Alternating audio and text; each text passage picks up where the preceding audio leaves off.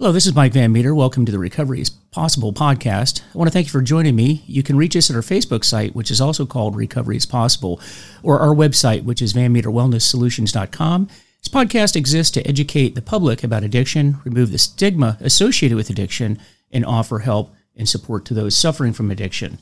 So this episode is sponsored by FHE Health, a substance abuse and mental health treatment center specializing in treatment for the first responders' needs, including PTSD, anxiety, and substance use. Take the first steps to a better life today by visiting fhehealth.com. That's fhehealth.com. So today, I'm really excited to have an old friend of mine, and I do consider him a friend of mine, the Honorable Nelson W. Rupp, Jr. And our relationship goes back, I don't know how many years now, but we met through a mutual friend in recovery, and I have known Judge Rupp for, like I say, a number of years, and just became intrigued and excited about the work that he was doing on a court that he was on, and we're going to talk about that today. And as many of you know, I was also an instructor down at the FBI National Academy teaching leadership courses to police executives from around the world. And I developed a course called Leading At-Risk Employees, which dealt with alcoholism, prescription drug abuse, PTSD, suicide, all that fun stuff, to police executives, discussing programs, policies, and procedures that we recommended that they have in their agencies. And Judge Rupp came down and did a presentation to our group down there, and it was very, very well received, and we appreciated all of his time.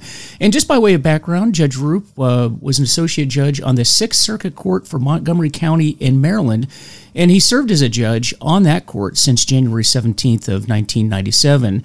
And Judge Rupp ran for re-election on the Sixth Circuit Court in 2014 in winning a new term, which expires on December 31st of 2029. However, he did retire April of 2019. And just really excited to have Judge Rupp. Judge Rupp, welcome to the program.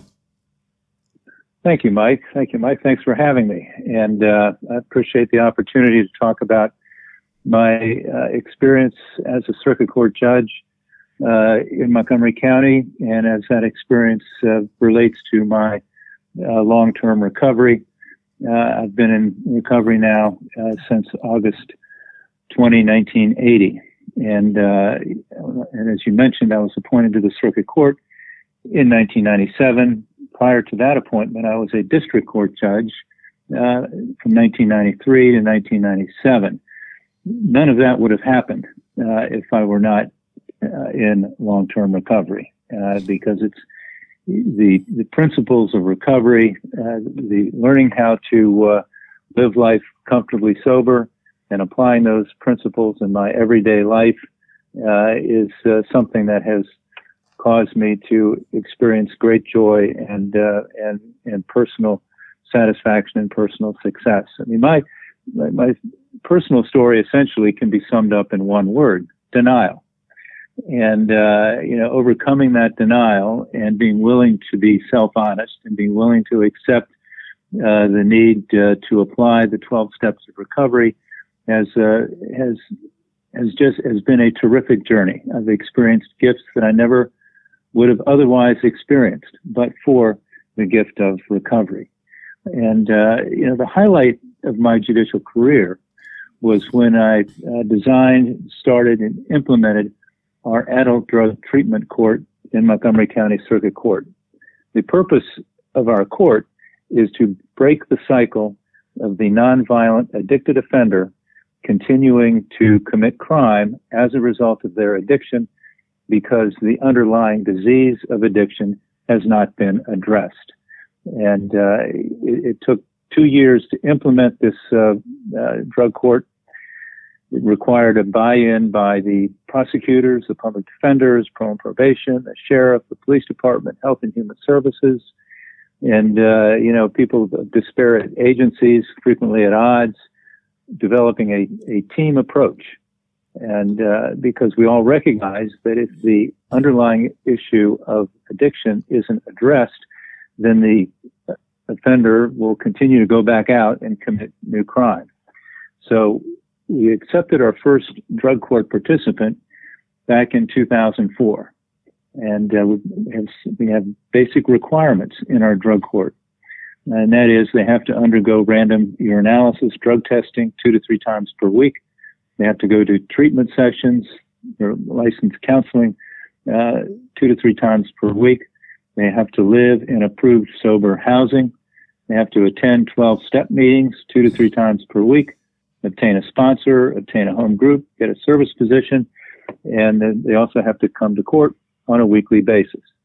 So it's a lot of requirements, and one of the things that we decided to do was to focus on the repeat offender.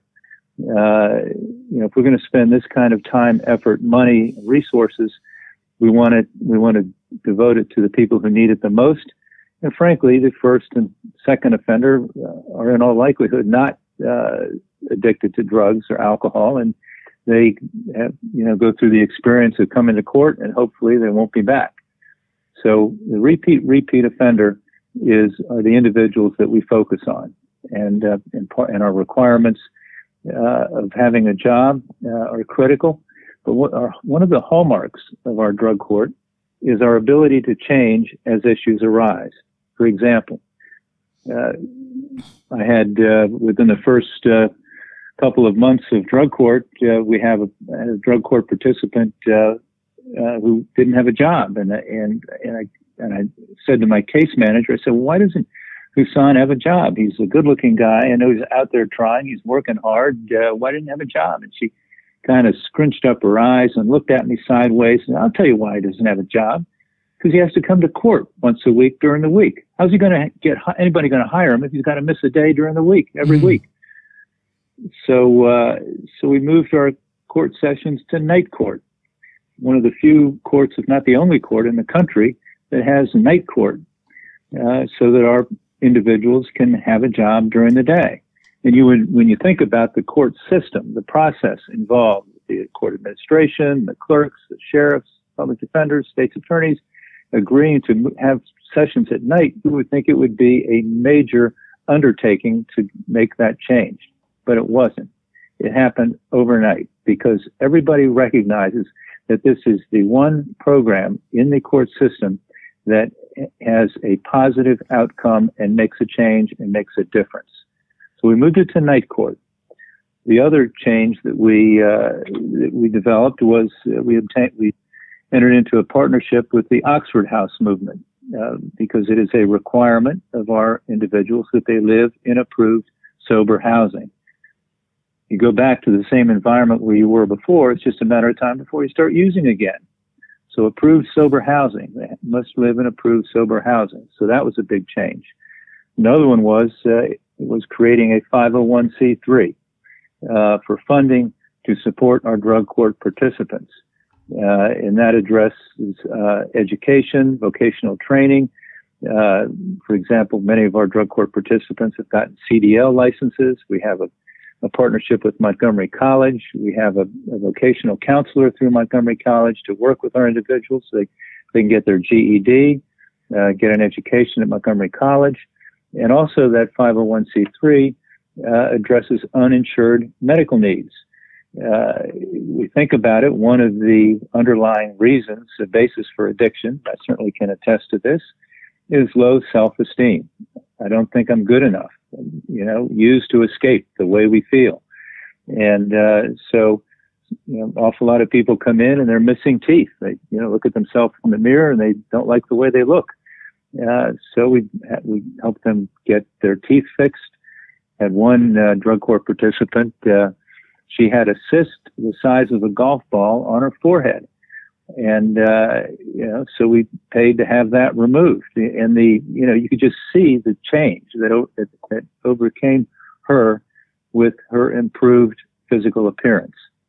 We also increased the length of time that it takes to complete our drug court. Initially, you come into drug court with a significant sentence hanging over your head, and you do everything perfectly to graduate in 10 months. Well, as we all know, the longer we do something that we don't want to do, but we're forced to do, the easier it becomes to make that a habit and make that a way of life. So it now takes, on average, 2.5 to 3 years to complete drug court. So and as I said, we focus on the repeat offender. And when people graduate from drug court, they have their lives back, their families back. And drug court graduations happen twice a year, and they are truly moving ceremonies. You see people who come into drug court and they're viewed as hopeless and helpless and losers, and the reality they're not. They have a disease. We have a disease of addiction, and addressing that disease, accepting that disease, and becoming contributing members of the community, and we see the change that they're experiencing in drug court. A couple of people stand out. Every person who graduates from drug court is a miracle. But I remember this one individual came in, and when he came into drug court, he was about 38 years old, looked like he was about 78 years old, and he had a head injury, about 40 prior convictions. And I'm looking at him and I'm thinking, there's no way this is going to work. But you never know. You never know. And he came in and he just was committed to recovery. He now has 10 years clean and sober. He has started his own 12-step group for people with head injuries through the Montgomery County Department of Health. And, a few years ago when the Pope was in town, I'm listening to WTOP radio and I hear his voice on the radio. He has a distinctive voice, and I knew right away who it was. And he's on WTOP radio talking about meeting the Pope. I'm going, are you kidding me? He met the Pope. Yeah. And he's on the radio. Yeah. And another one, when she came in, she couldn't put a sentence together. She was hallucinating. She was delusional. And there's another one. I thought, we just are wasting our time here. But you never know. You never know. It's part of the miracle of recovery. And when she graduated, she's standing up in a packed courtroom, elegant, poised, addressing the court. And while she's talking, I see this individual, this man, approaching her at the front of the court from the back of the courtroom. And I'm looking at him, and I'm looking at the sheriffs, and I'm thinking, what is going on here? And he comes up to her. She puts her arm around him, and she says, "This is my son. I gave him up for crack cocaine. Crack cocaine meant more to me than my son. He's back. He's in my life, and I love him, and he loves me." And, wow. The courtroom just dissolved in tears. I mean, it was something else. And so it's, we've been doing this now for 17 years in drug court. Even though I'm retired, I still go back and preside over drug court. 2 other judges now have the primary responsibility, but I still sit in drug court sessions. I'm still involved in drug court, and it's just been a real gift to be able to do this. And I would not, frankly, have been able to do it, and we would not be enjoying the success we have enjoyed, but for my own experience in recovery and being able to apply the principles of the 12 steps to our program in drug court. It's because, as we know, it's not just staying clean. It's change. It's changing how we do things, changing our approach to things. And one of the biggest problems that I experienced in drug court, which frankly I hate to admit, was, I just assumed that we get people in, they stay clean, they're able to maintain a period of sobriety, then they're going to get their lives back. Well, but people, there are individuals who have criminal thinking is what we call it. And, I just remember this, what really hit me, I think it was the first year or so of drug court, young woman, real positive, upbeat, cheery personality, kind of a magnetic presence. She gets arrested for shoplifting at the Giant. I'm going, what is going on? She's been sober and clean for 10 months. Why is she shoplifting? Because that is a way of life for a lot of people growing up in an environment where crime is a way of life, criminal thinking. And so it's about change and addressing that change, addressing that approach, is part of what we do. Because as we all know, the person I will use again if I don't change. And so it's, that's certainly what the 12 steps are. It's learning how to accept the unacceptable. It's learning how to live life comfortably sober, and it's recognizing that there's nothing that can happen that's worth using over. Absolutely nothing. So it's fear is the motivator. The gift of desperation occurs when we have nowhere else to go, and recognizing that and admitting that we've had enough and we're done. And it's at that point where that willingness sets in. And what we do in drug court is try to create that gift of desperation, that fear as a motivator, to force individuals to do what they would not otherwise want to do, so they don't have to go to jail to the Department of Corrections. And, we recognize that, the vast majority of people who come into our drug treatment court are coming in essentially as a get out of jail free card. They're going to, I quiz them when they come in. I grill them. I say, this is what we're going to have. This is what you're going to do. You're going to have to do all these things. You're willing to do it. And of course they all say yes. And then I'll say, why? And they say, because I need help. And I say, yeah, I can, I see that that's what you're saying, but, only you know if you really mean it. Only you know if you really believe it.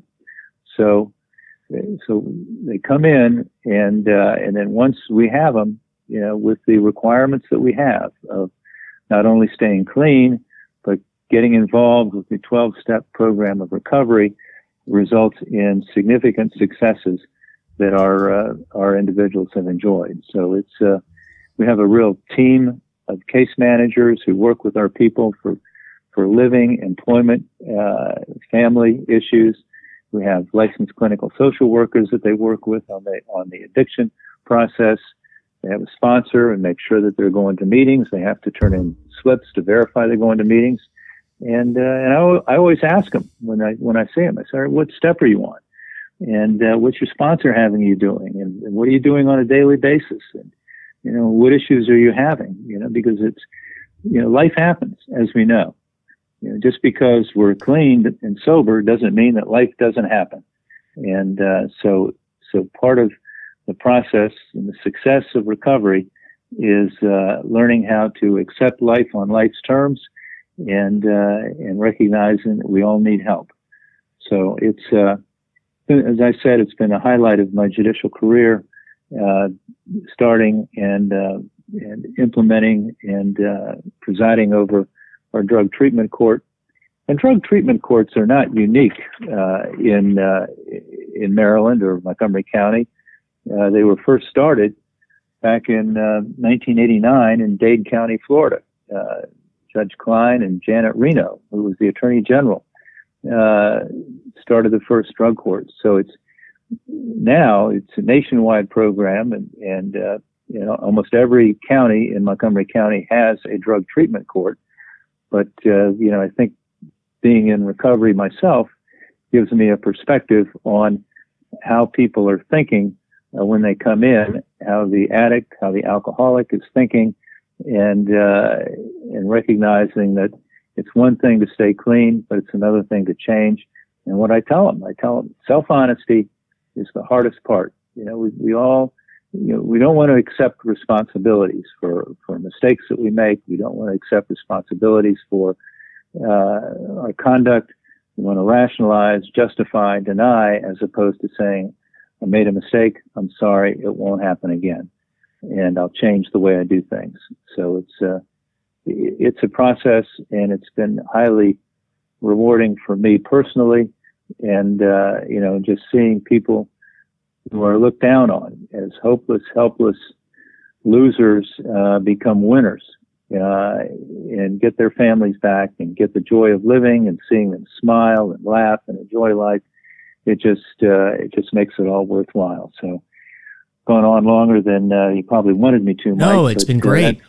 It's really good. And I have some follow-on questions, if you don't mind.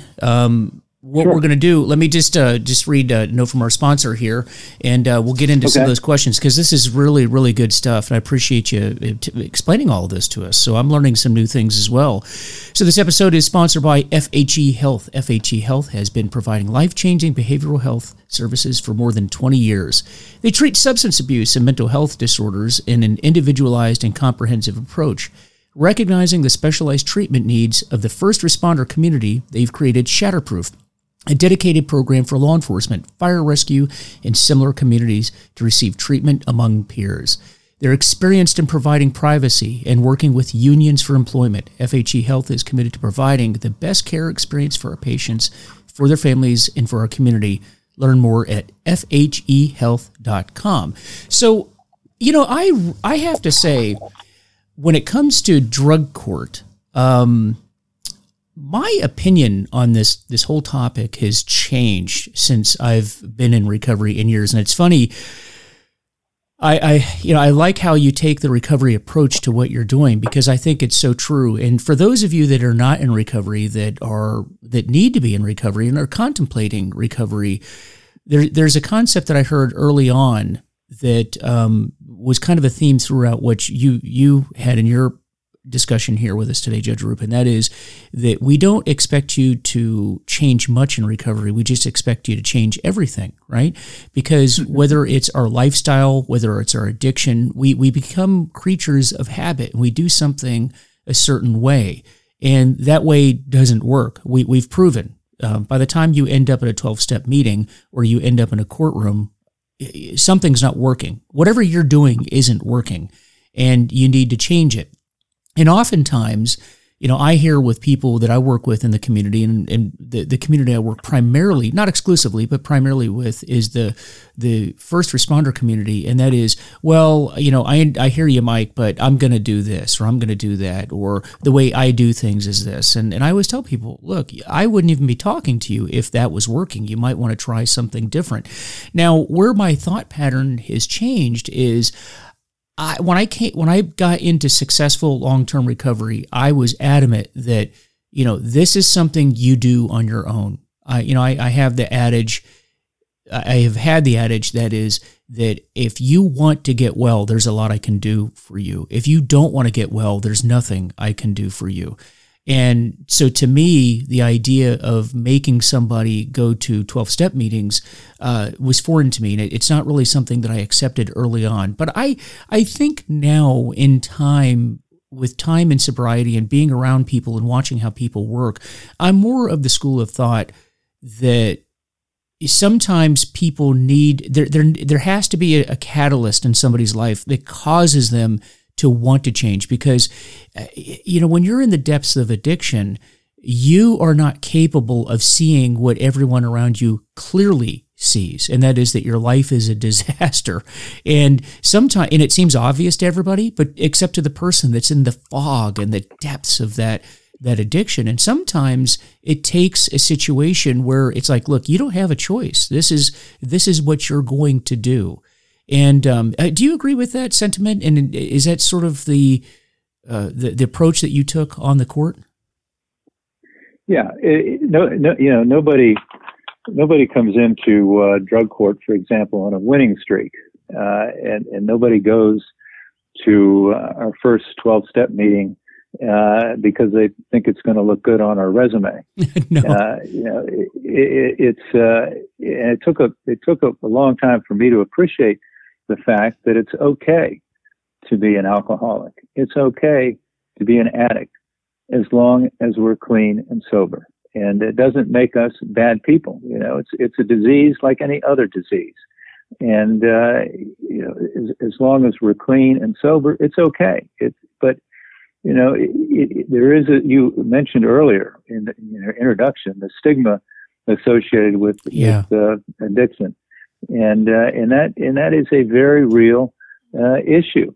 I think it's become more accepted, but the reality of it is that, that it's there. It's there. And, it's unfortunate because the gifts of sobriety, it's not just about staying clean. It's about changing the way we look at things, because for me, I believed that, as long as I'm clean and sober, then everything's going to work out fine. Well, life still happens. And, it's how we live life on life's terms, how we learn how to accept the unacceptable, apply the serenity prayer. We ask God, for the serenity to accept the things we cannot change, the courage to change the things we can, and the wisdom to know the difference. Just asking just a little prayer, God, please help me get through this. Admitting being powerless gives us incredible strength and power.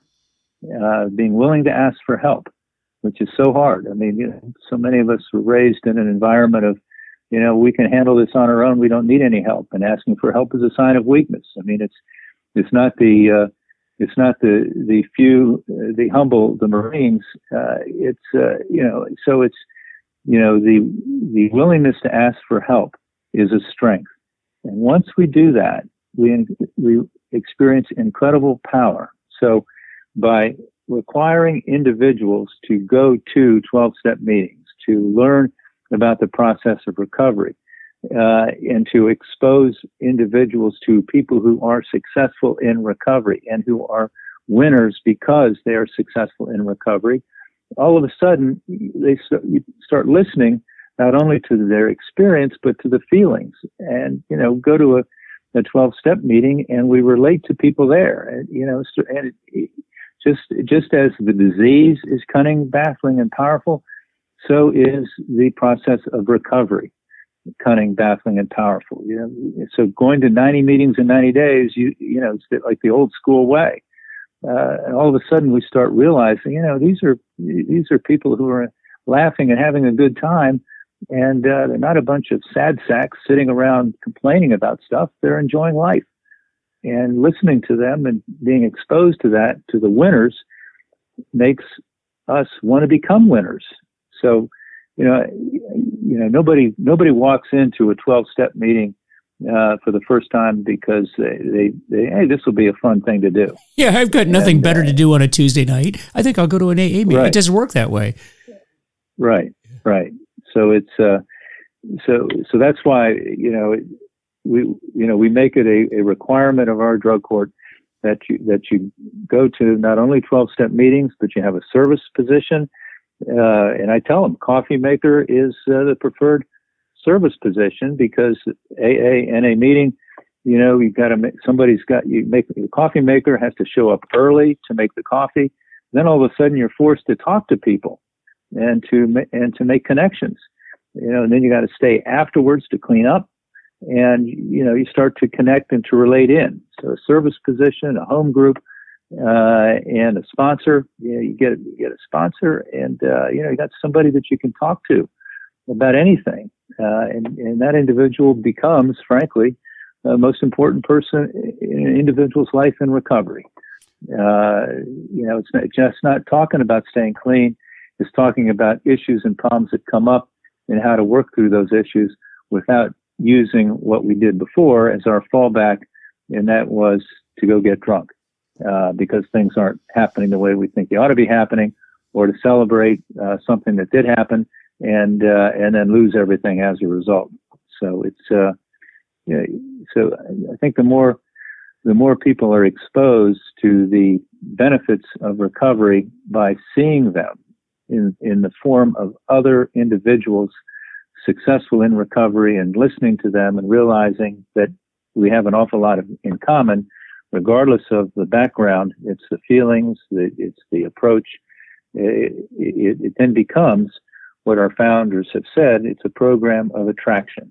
Mm-hmm. And that's frankly what I experienced, and it's what I think everybody experiences when they come in and they're given a chance to go to meetings. The 90 meetings in 90 days. There's a lot to be said for that. Yeah. And I think that's really what it comes down to. I think that's where I've changed my outlook on this, is that people need to be exposed to, because it's just so hard to get people. I know people that I work with, it's so hard to get them to go and just see what we're talking about. And I think that your court, that was really what it was, is getting them to go and check it out for the first time. And when you see it, I remember early on in recovery, I was surprised because it wasn't at all what I thought. First of all, you mentioned people of all walks of life. I think that there is that stigma. People have, the public has opinions of alcoholics and drug addicts and, people that have addiction issues, and they look at it as being a willpower issue, which it isn't. Those that are in recovery certainly know that. It's not about willpower at all. You don't will your way to sobriety. Then you go to the meetings, and I started meeting people. I'm like, wow, this is not what I thought it was. These are not the people that I thought. I met highly successful people like yourself and others. I met a lot of people that was like, wow, you're in recovery. And then they would look at me and say, wow, you're in recovery. And that's when I realized that, addiction is an equal opportunity destroyer. And folks, I need you to listen to that. Addiction is an equal opportunity destroyer. It doesn't care who you are, doesn't care what race you are, what sexual preference you have, where you are in society, doesn't care. It will destroy everybody. And like you mentioned, that this is, sometimes people admitting that powerlessness and unmanageability. I think most of us understand our lives had become unmanageable, but the powerlessness part, and I know the community that I primarily work with, which is police, military, the first responder community, is probably one of the hardest groups to reach, because the idea of powerlessness, meaning I can't just willpower my way through this, is a difficult concept for, people like me to get, because I've been trained to not be powerless over anything. And if you are in that category and you're listening to us right now, what you need to understand is that addiction is the one battle, probably the only battle in your life where you win the battle by actually surrendering. It's really the only area. You just surrender. You just stop fighting it. You just stop fighting the addiction. Do you agree with that? Yeah, and denial is such a pervasive theme in keeping individuals from accepting the gift of sobriety. It's fun. I mean, it certainly was me for a long time. I mean, I said, there's no way that I can be an alcoholic because of this, because of that, because of this. And I had a number of, moments that, I call them moments of clarity that occurred along the way. One of which was, when I was in treatment, finally I got into it with one of the counselors. I said, you can't fool me with this one day at a time crap. You're talking about not drinking again for the rest of our lives. And he looks at me and he goes, Nelson, you might be one of these people who's too smart to get this simple program. And I had nothing to say to that. I mean, it was like, is he complimenting me? Am I, because thank you. It's simple. Yeah, and it's something that stuck with me. The first AA meeting I went to, it was kind of like these. The question is asked, "Do you want what we have?" And I'm thinking, no, I don't want what you have. I just want to be able to drink and not have people bugging me about it. And so I'm doing my sentence and serving my time in this rehab, and then I'll get out and people leave me alone. But you wanted to fix your back problem. Yeah. So, and I'm seeing the peace of mind and the serenity and the joy that each of these individuals in recovery that brought the AA meeting to Montgomery General Hospital have. And even though I wouldn't admit it, God forbid, I'll admit that I want to be doing what they're doing. I did. And it was part of the breakdown of this denial process that I went through. And, the way I look at it, if I have to ask the question whether or not I'm an alcoholic or an addict, I've answered it just by asking it. Because people who aren't don't wonder. But those of us who are have asked that question, and just by asking it, we've answered it. And for me, the turning point really was after a painful year. The guy was trying to help me, and I said, I just can't stop. And he says, Nelson, you might be one of these people. that has to go through more pain and suffering before you're willing to do whatever it takes. And that was the turning point for me. I mean, at that point, I just made a decision right then and there. Don't drink, go to meetings on a daily basis, and shut the hell up and listen. And it was truly a gift. It was a gift.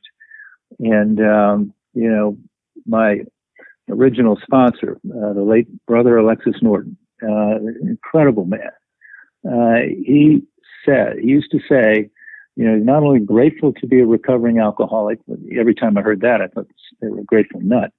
The reality of it is, he said, I'm not only grateful to be a recovering alcoholic, I'm grateful to be an alcoholic, because without the experiences that I went through to get here, without the pain and suffering that I went through to get here, I would not have found this wonderful way of life and you wonderful people. And that's quoting straight out of Brother Alexis, a giant in recovery. And, that is so true. That is so true. And I have thought that in my life, looking back on it. Again, I've got, like you, I've got some time behind me in recovery where I can reflect upon the experiences. And in a way, I would have never said this in the beginning, but I feel grateful now that I had this experience, what was a horrible experience in the beginning, but is actually a great experience, because I have a way of looking at life, and my spiritual life has developed in a way that I know it would have never developed the way that it did any other way. There's no way it would have developed. Yeah, let me ask you this too, because I have a number of people that I work with, particularly in my community, and maybe you ran into this in the drug court. One of the things about treatment, and getting the people the help that they need, I run into this quite a bit. And I was like this to a certain extent when in my early days is, I realize I need to go to a detox. I realize I need to go to a treatment center for my issue. It's just out of control. But I can't leave work. I can't, you don't understand, Mike. I can't take a month off from work, or I can't take a week off from work. And so they try to fight it themselves, or they try to go to their private practitioner to get medication. But these people don't understand what medication they need. Oftentimes, their family physician doesn't understand recovery, and it seems like the blind leading the blind. What would you say to a person like that? You don't understand. I can't take time off from what I'm doing to address this. What would you say to them? It's the old school way of doing 90 meetings in 90 days is great, but the reality of it is, until we get away from the environment and until we get away from the outside influences that are interfering with our ability to be self-honest, which I think will occur in a 30-day time period. Just, maybe, there are outpatient programs that can assist people in treatment. The ideal is to take 30 days, 28 days, I think was what it used to be, to go into treatment.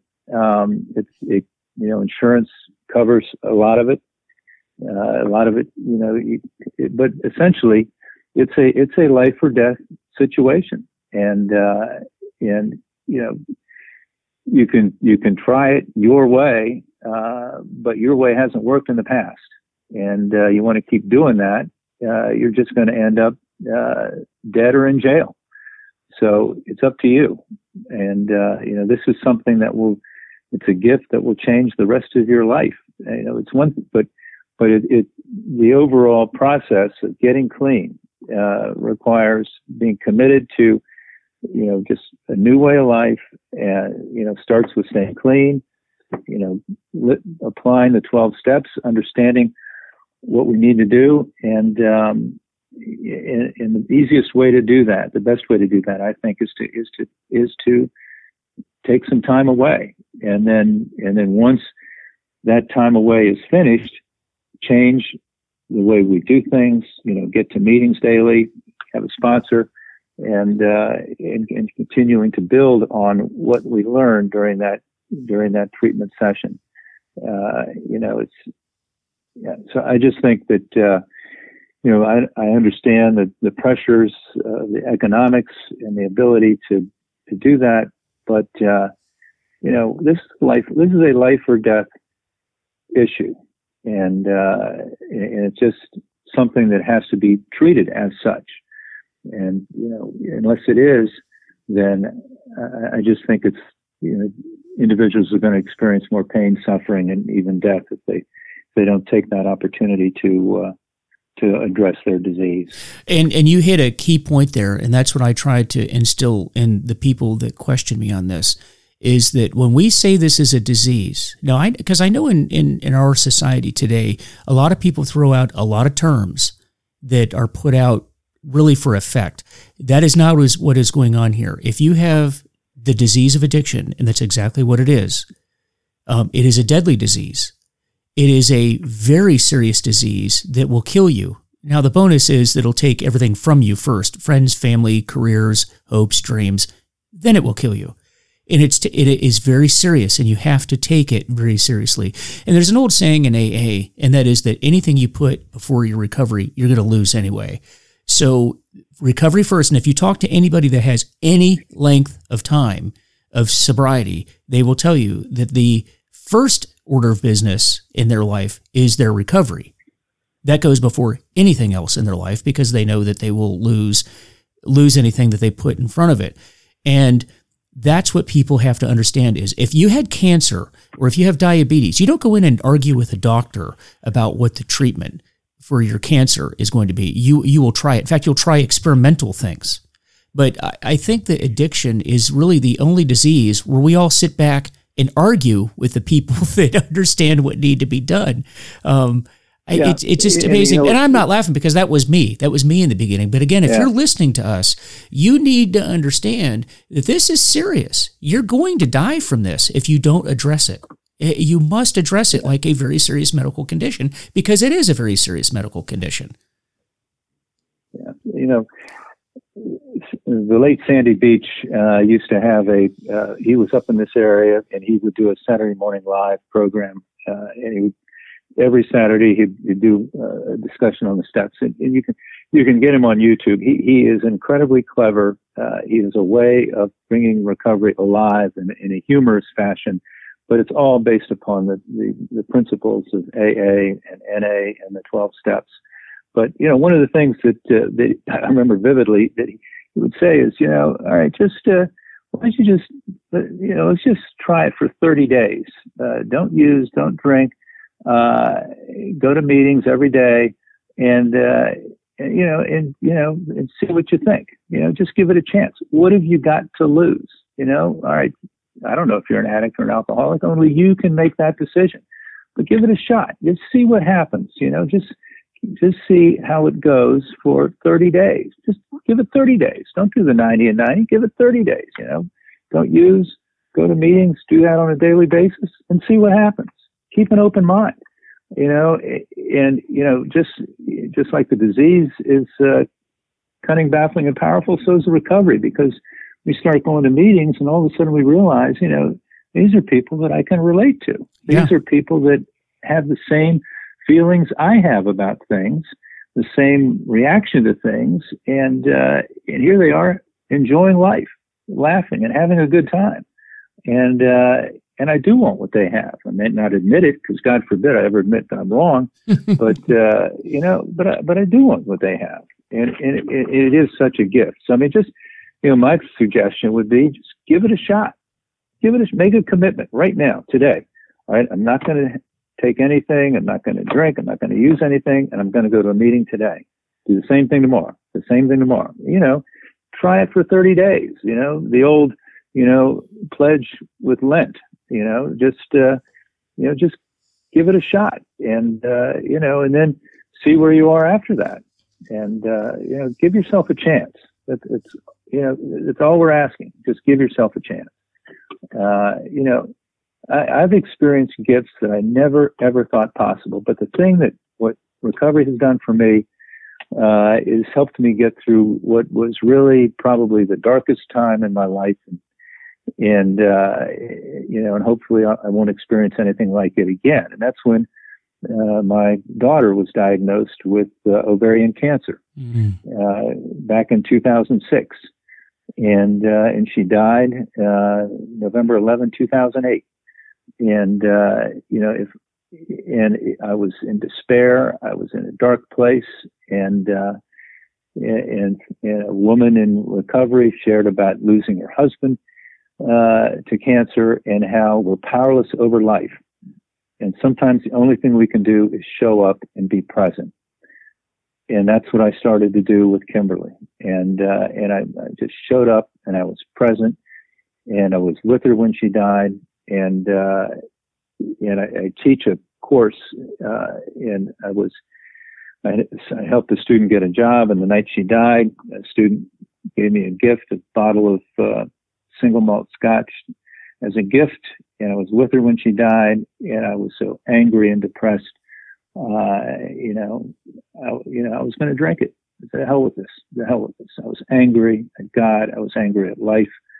And fortunately, my wife was there after she died, and we're together. And I said to Mary, I said, I got a bottle with me. She said, what? Give it to me. And I knew that would be the answer, but it was that close.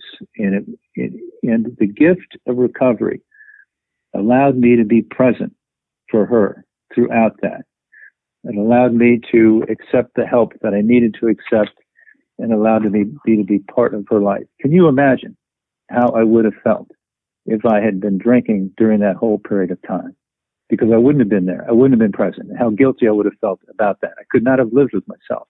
So the gift of this program of recovery has helped me through the darkest, most difficult times of my life, because God is there, or higher power is there. Other people are there. I believe God speaks us through other people. And it helped me get through that. And, it's something that I wish I'd never had to experience that. I wish Kimberly was still with me, but it's something that without the program of recovery, and this occurred while I was an active, sitting judge with 28 years of sobriety, a founder of Drug Court. I was that close. It was that close to packing it all in. The despair and how I felt. But the reality of it is, I had a good sponsor. I had good support. I could talk to about people, and we're powerless over life. And so it's really, this program of recovery, the principles of recovery. It's not about staying, not drinking. It's about changing the way we look at things, changing our approach to things, and being willing to accept life on life's terms. So it's, to me, this is just an incredible gift that I've been able to receive in recovery, and I've enjoyed incredible experiences as a result. Very well said. And you're absolutely right. And that's one of the things I learned in recovery. And if you're new to recovery or searching for recovery, there's a misconception, and that is that people think that AA is there to teach you how to not drink. And that's really not the case. The program is based on training you not to pick up the first drink, not to start drinking, and how to do that in those darkest of times like you just experienced. And I have not experienced anything like that in my life in recovery so far, but I've had other very difficult experiences, and I know that, thank goodness, I had been very well grounded in recovery before those things happened, and I was able to get through it like you were without picking up that first drink, because that's really what it comes down to. And it's just a phenomenal program, and it's just a great way of life, and just a thank you so much for everything that you've shared with us today. Really enjoyed it. Do you have any parting thoughts for anybody before we close out? I think we've said it. We've said it all. It's basically give yourself a chance. You've got nothing to lose. It's an anonymous program. I mean, one of the things I thought was, I'm going to go to an AA meeting, and people are going to say, "Hey, guess who I saw at an AA meeting?" Well, No. that doesn't happen. first off, whoever they say that to is going to look at them and go, "What were you doing?" Exactly. Well, wait a minute. What were you doing there? That doesn't happen. That was one of the things that in my own ability to justify not going to meetings that I've used, which was nuts looking back on it. Just give yourself a chance. I mean, these challenges that we face today, and hopefully the in-person meetings will resume. We're having to go to meetings on Zoom with that personal connection. I think is so important, so important. So, Zoom is the option now, but the in-person meetings will be back, and it's just important. Give yourself a chance. You got nothing to lose. By giving yourself a chance and see what happens. Just take it one day at a time. Sometimes it's 1 minute at a time. Just for this moment, don't drink. Give yourself a chance. Go to a meeting. Keep an open mind. Be willing to change. It's simple. Very well said. Very well said. I really appreciate it. Thank you for joining us today. Really. Well, thanks for having me, Mike. All right. And so, everybody, this episode has been sponsored by FHE Health. According to SAMHSA, first responders are 30% more likely to develop behavioral health conditions like PTSD. FHE Health specializes in getting first responders better and cleared for duty. Find out more at FHEHealth.com. That's FHEHealth.com. And so, as I always like to say, I don't represent any group, although we do talk about AA in this episode and 12-step programs. We don't represent any group. So if we've said anything that you don't agree with or you don't want to use, then just go ahead and discard that. But try to take something that may be helpful to you. So that's what we do in recovery. We help ourselves along the way, and we help to impart the knowledge we've gained to others as well. So with that, please visit our Facebook page, which is Recovery is Possible, and our website, VanMeterWellnessSolutions.com. Let me know how I'm doing, and let me know if there's a topic you're interested in hearing. I'd love to hear from you. Take care, and I will see you next time.